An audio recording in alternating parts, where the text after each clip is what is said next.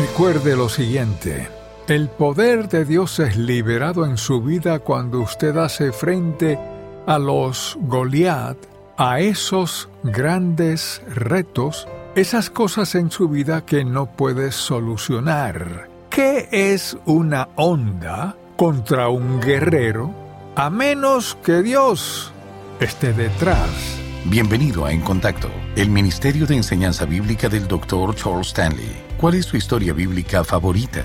Tal vez es Noé, o Josué, o David. Todas son grandes historias de fe y confianza en Dios, pero ¿tienen esos relatos algún impacto real en su vida o son solo cuentos infantiles? A continuación, se nos enseña cómo aplicar lecciones prácticas de aquellos que viven la vida de fe. La Biblia tiene muchos relatos de diferentes clases de personas y todas ellas son personas comunes y corrientes mediante las cuales Dios hizo algunas cosas extraordinarias. En ocasiones pensamos que tienen que ser personas muy dotadas, muy talentosas y habilidosas, tal vez con mucha educación académica y cosas parecidas. Sin embargo, la Biblia habla de personas que fueron comunes y corrientes en su época, pero cuando Dios tocó sus vidas, cuando les habló y respondieron de la manera adecuada, Dios hizo que su vida fuera extraordinaria. ¿Cuál es el factor en las vidas de aquellos santos del Antiguo Testamento que les hizo vivir vidas extraordinarias? Pues de eso quisiera hablar en este mensaje, que es el cuarto en esta serie sobre cómo vivir la vida extraordinaria. El factor clave del que quisiera hablar, y también su título es sencillo: la vida de fe. Por tanto, quisiera darle una imagen de lo que significa la vida de fe. En Hebreos capítulo 11, tenemos ejemplos de santos del Antiguo Testamento y cómo Dios usó a personas ordinarias en aquel tiempo para hacer las cosas más extraordinarias. Ahora bien, ¿qué es la fe? La fe es simplemente confianza en las promesas de Dios, en que Él hará lo que ha prometido. O sea, la fe sencilla es confianza en que Dios hará lo que promete cada vez, todo el tiempo. No hay ningún motivo ni ninguna razón lógica para dudar de un Dios que es sabio, que nos ama incondicionalmente y que es omnipotente. Por tanto, el autor define eso y dice que la fe es la certeza de lo que se espera, la convicción, una convicción absoluta de que Dios hará lo que promete que hará.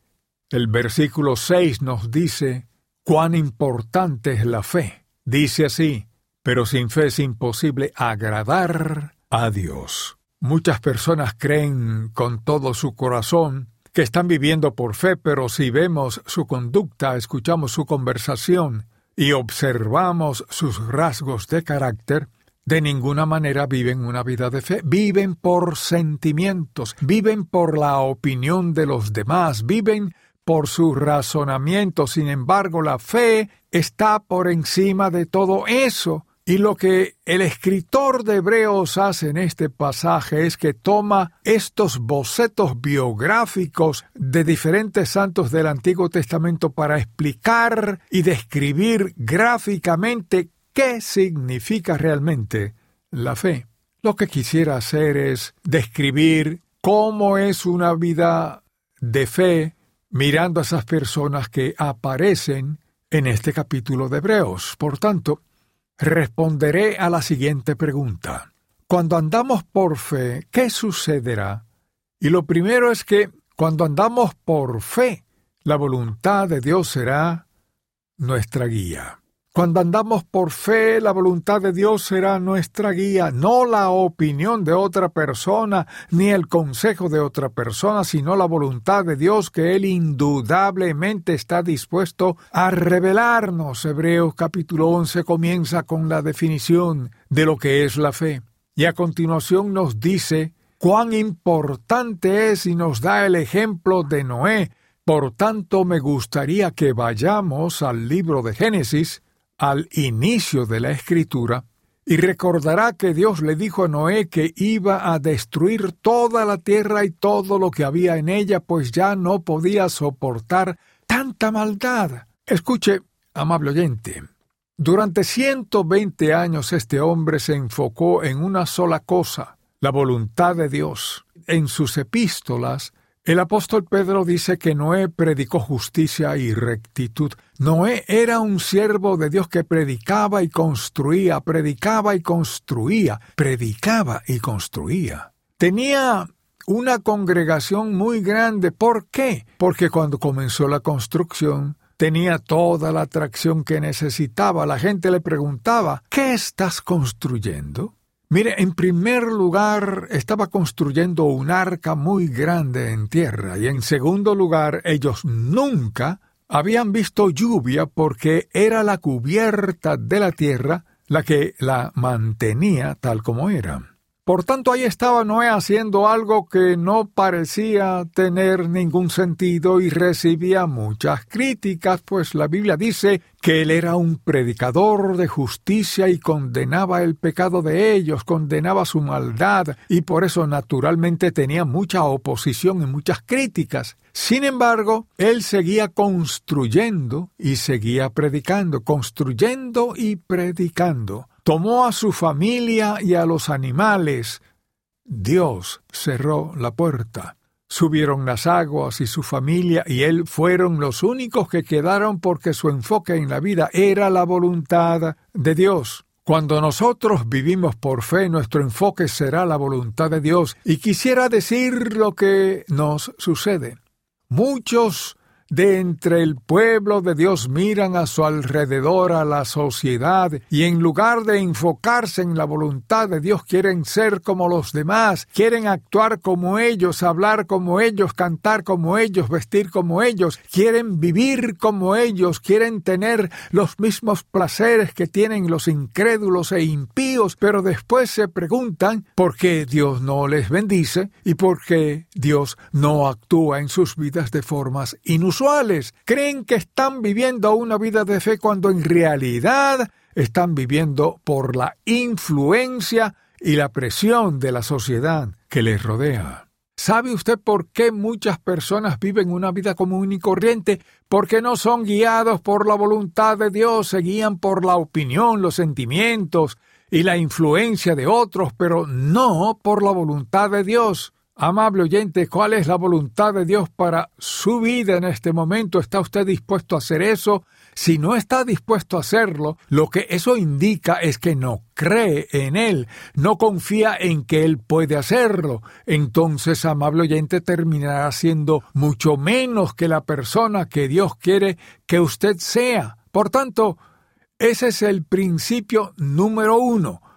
Cuando andamos por fe, ese es el principio número 1. Cuando andamos por fe, la voluntad de Dios será nuestra guía. El segundo principio es que si queremos vivir por fe, las promesas de Dios serán nuestra seguridad. Vayamos, por favor, a Hebreos capítulo 11, versículos 8 al 9. Dice así: Por la fe, Abraham, siendo llamado, obedeció para salir al lugar que había de recibir como herencia y salió sin saber a dónde iba. Por la fe habitó como extranjero en la tierra prometida como en tierra ajena, morando en tiendas con Isaac y Jacob, coherederos de la misma promesa, porque esperaba la ciudad que tiene fundamento, cuyo arquitecto y constructor es Dios. Vemos a un hombre que vivió por fe.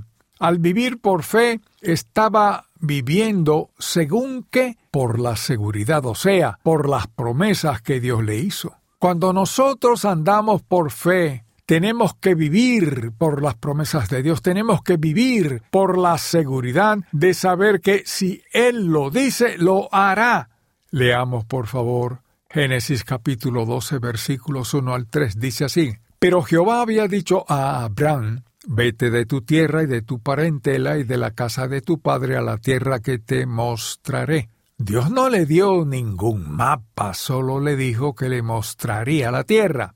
y haré de ti una nación grande y te bendeciré y engrandeceré tu nombre y serás bendición. Bendeciré a los que te bendijeren y a los que te maldijeren maldeciré y serán benditas en ti, o sea, a través de ti, todas las familias de la tierra. Dios dijo que en Abraham serían benditas todas las naciones de la tierra. ¿A qué tuvo que aferrarse a Abraham? Para él, la promesa de Dios era su seguridad. No podía mirar su propio cuerpo porque tenía ya 100 años de edad y todavía no tenía ningún hijo, y su esposa tenía 99 años. ¿Se podía hablar de tener hijos? Bajo ningún concepto. Pero quiere que le diga algo. Él tenía la promesa de Dios, y como se aferró a esa promesa, Dios le dio un hijo, Isaac. Era el hijo de la promesa. Abraham vivió por las promesas de Dios y esa era su seguridad en la vida. Ahora, veamos lo que ocurrió después con Abraham. Lo siguiente que Dios hace es que le pregunta, ¿recuerdas lo que te prometí? Que en ti, por medio de tu hijo, serían benditas todas las naciones de la tierra. Pero ahora quiero que tomes a Isaac, tu único hijo al que amas, y lo lleves a un lugar que yo te mostraré, y quiero que me lo entregues en sacrificio. Y la Escritura dice que tomó a sus sirvientes, preparó el burro, cortó la leña, y se fueron. Estoy seguro de que Abraham pensó mucho cuando estaban de camino acerca de las posibilidades y de qué podría ocurrir. ¿Sabe usted lo que hizo que Abraham llamar a sus siervos? ¿Sabe lo que le motivó a cortar la leña? ¿Sabe lo que hizo que tomara a su hijo y le dijera que harían un pequeño viaje? ¿Sabe lo que causó que Abraham se comprometiera a sacrificar a su hijo? Una sola cosa, la promesa de Dios. ¿Qué hizo que Abraham, ese hombre desconocido en una sociedad pagana, se convirtiera en un siervo tan extraordinario del Dios viviente? Una cosa, aprendió a confiar en Dios. Aprendió a ser obediente a Dios. Para él, vivir por fe significaba que las promesas de Dios eran toda la seguridad que necesitaba. Y nosotros vivimos en una época en la que tenemos que ver pruebas de las cosas. Sin embargo, si Dios hace una promesa, yo no necesito ninguna prueba porque sé que cuando Él cumpla su promesa, tendré todas las pruebas que necesito. La verdad es que como Dios no miente y no promete una cosa y después da otra cosa, puedo confiar en Él. Vivir por fe significa simplemente que estoy dispuesto a creer que Dios cumplirá sus promesas y esa es toda la seguridad que necesito. Podría darle muchos testimonios y podría ver cómo Dios honra la obediencia cuando confiamos en Él. Confiamos en Él financieramente, confiamos en Él en las relaciones, confiamos en Él en nuestra obediencia. Nuestra seguridad está en las promesas de Dios y la persona que vive y anda por fe, vive por las promesas de Dios. Nuestra seguridad cada día es que lo que Dios promete lo llevará a cabo. Amable oyente, usted no puede hacer obras suficientes, no puede ser lo bastante bueno, no puede dar lo suficiente, no puede orar lo suficiente, no puede hacer nada lo suficiente para sustituir la fe sencilla en Dios y creer lo que Él dice. Otro principio del que quisiera hablar es el siguiente. Cuando andamos por fe, la presencia de Dios será nuestro consuelo. La presencia de Dios será nuestro consuelo. Veamos la vida de Moisés. Leamos, por favor, en Hebreos capítulo 11, los versículos 23 al 27, dice así. Por la fe Moisés, cuando nació, fue escondido por sus padres por 3 meses, porque le vieron niño hermoso y no temieron el decreto del rey. Por la fe Moisés, hecho ya grande, rehusó llamarse hijo de la hija de Faraón, escogiendo antes ser maltratado por el pueblo de Dios que gozar de los deleites temporales del pecado, teniendo por mayores riquezas el vituperio de Cristo que los tesoros de los egipcios, porque tenía puesta la mirada en el galardón. Por la fe dejó a Egipto, no temiendo la ira del rey, porque se sostuvo como viendo al invisible. Vayamos por un momento al libro de Éxodo capítulo 3 y veamos lo que sucede. Recordará que los hijos de Israel habían estado bajo la esclavitud de los egipcios durante cientos de años, 400 años. Tenemos a un hombre que es solamente un pastor. Ahora bien, creció en la casa del faraón, pero recordará que tuvo que huir de allí porque mató a un soldado egipcio. Ahora está en lo más recóndito del desierto y ha vivido allí 40 años. ¿Y quién es Moisés? No es nadie, solamente un pastor. Un día está en el desierto y de pronto ve algo muy extraño. Ve una zarza que arde pero no se consume. Quizás habría visto zarzas arder antes y él mismo prendió otras, pero de alguna forma esa no se consume, sino solamente arde. Y de pronto oye una voz. Vayamos por favor a Éxodo capítulo 3, versículos 4 y 5. Dice así: Moisés, Moisés. Y él respondió: heme aquí. Y dijo: no te acerques. Quita tu calzado de tus pies, porque el lugar en que tú estás, tierra santa es. Moisés escondió su rostro, pues estaba muy asustado. Entonces Dios entabló una conversación con él y le dijo: mi pueblo está en esclavitud y sufren bajo los capataces egipcios. He oído su clamor. Leamos lo que dice entonces en los versículos 10 al 12. Ven por tanto ahora y te enviaré a Faraón para que saques de Egipto a mi pueblo, los hijos de Israel. Entonces Moisés respondió a Dios: ¿quién soy yo para que vaya a Faraón y saque de Egipto a los hijos de Israel? Y él respondió: ve, porque yo estaré contigo, y esto te será por señal de que yo te he enviado. Cuando hayas sacado de Egipto al pueblo, serviréis a Dios sobre este monte. Ese es el consuelo que Moisés necesitaba, y Dios sabía lo que necesitaba.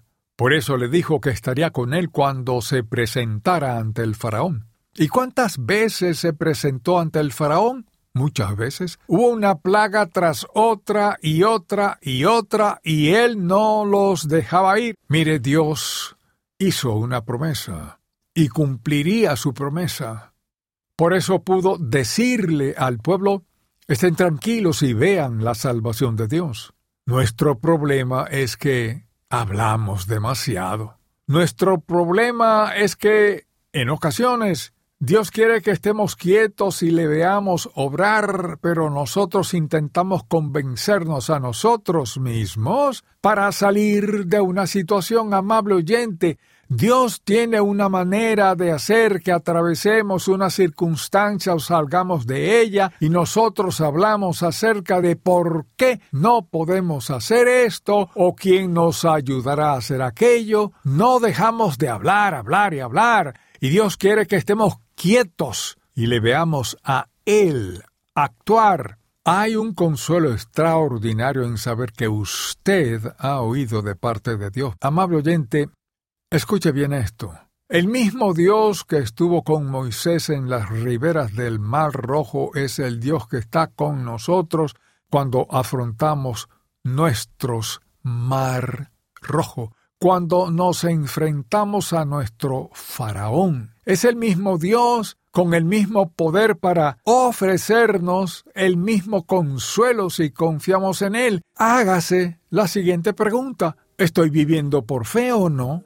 ¿Qué tenemos que temer cuando el Dios Todopoderoso habita en nosotros? ¿No es suficiente su palabra? Debemos confiar en Él. Oremos. Padre Celestial, te damos gracias por las vidas extraordinarias que otros han vivido antes que nosotros y son ejemplos hermosos de lo que todos nosotros queremos ser realmente en lo más profundo de nuestro corazón. Te pido que obres en nosotros para que estemos muy insatisfechos convivir de otra forma que no sea la obediencia a ti y vivir por fe. Despiértanos, Dios. Motívanos y muévenos a hacer lo correcto. Ahora sabemos cuál es la verdad. Quisiera orar por cada creyente, que tú le capacites para dar ese primer paso que sea necesario en la vida de cada individuo. Que podamos pasar a un nivel más elevado del que hemos vivido nunca. Esa es mi oración en el nombre de Cristo. Amén. Gracias por escuchar En Contacto, el Ministerio de Enseñanza Bíblica del Dr. Charles Stanley. Primera de Corintios 2, versículo 16, dice que los cristianos tenemos la mente de Cristo, así que algunas cosas no pertenecen a nuestro pensamiento. Escuche más acerca de este tema en la edición para hoy de Un Momento con Charles Stanley. Si desea adquirir el mensaje de hoy, La Vida de Fe, el cual forma parte de la serie Cómo Vivir la Vida Extraordinaria, llámenos al 1-800-303-0033 dentro de los Estados Unidos y Puerto Rico o visite encontacto.org. Confiar en Dios cada día puede ser desafiante, pero cultivar esta confianza nos da un gozo y una paz que no podríamos hallar solos. Confía en Dios en todo momento. El nuevo devocional diario de las enseñanzas del Dr. Charles Stanley nos alienta a creer en el amor de Dios y a descansar en sus propósitos. Ya está disponible por encontacto.org/confía. En nuestro andar de fe tenemos preguntas. ¿Cómo sé la voluntad de Dios para mi vida? ¿Dios escucha mis oraciones? ¿Por qué pasan cosas malas? Las respuestas se hallan en la palabra de Dios. Pero, ¿cómo sabemos dónde empezar? El devocional gratuito de En Contacto le guiará en la dirección correcta con contenido bíblico del Dr. Charles Stanley. El devocional En Contacto. Para suscribirse gratis, visite encontacto.org/diarias. La Biblia dice que los cristianos somos embajadores de Cristo, y eso debería impactar la forma en que pensamos. A continuación, la edición para hoy de Un Momento con Charles Stanley. Amable oyente, los pensamientos impuros no le pertenecen, no nos pertenecen a ninguno de nosotros. Asimismo, los pensamientos codiciosos no nos pertenecen. Ni los pensamientos egoístas, ni los pensamientos críticos, ni los pensamientos indignos. En otras palabras, podríamos hacer una lista de cosas que no nos pertenecen. Así que si alguno de estos pensamientos llega a su mente, lo que tiene que hacer es esto: diga, esto no es lo que soy, córtelo, eso no es lo que soy. Amable oyente, recuerde quién es en realidad. Usted es hijo de Dios, en quien habita el Espíritu Santo con el propósito de vivir una vida piadosa, trayéndole honor y gloria, ya sea en su vocación, en su familia, en cada aspecto de su vida. Eso es lo que usted es. Representamos al Señor Jesucristo aquí en la tierra. Somos embajadores de Él donde quiera que vivamos. Hay algunos pensamientos que no nos pertenecen. ¿Y qué pasa entonces? Lo apagamos. Es como cerrar la llave del agua. No pertenece, eso no es lo que somos. El pensamiento impío no encaja con lo que somos. Entonces, ¿qué hacemos? Cuando éste llegue, lo cortamos de raíz. Si el mensaje de hoy ha impactado su vida, visite encontacto.org y aprenda más de las enseñanzas del Dr. Stanley. En los momentos difíciles, debemos creer en la promesa de Dios, confiar en su fidelidad y esperar su provisión. Este lunes continuaremos con el mensaje La Vida de Fe. Espero que pueda sintonizarnos para más de En Contacto, el Ministerio de Enseñanza Bíblica del Dr. Charles Stanley.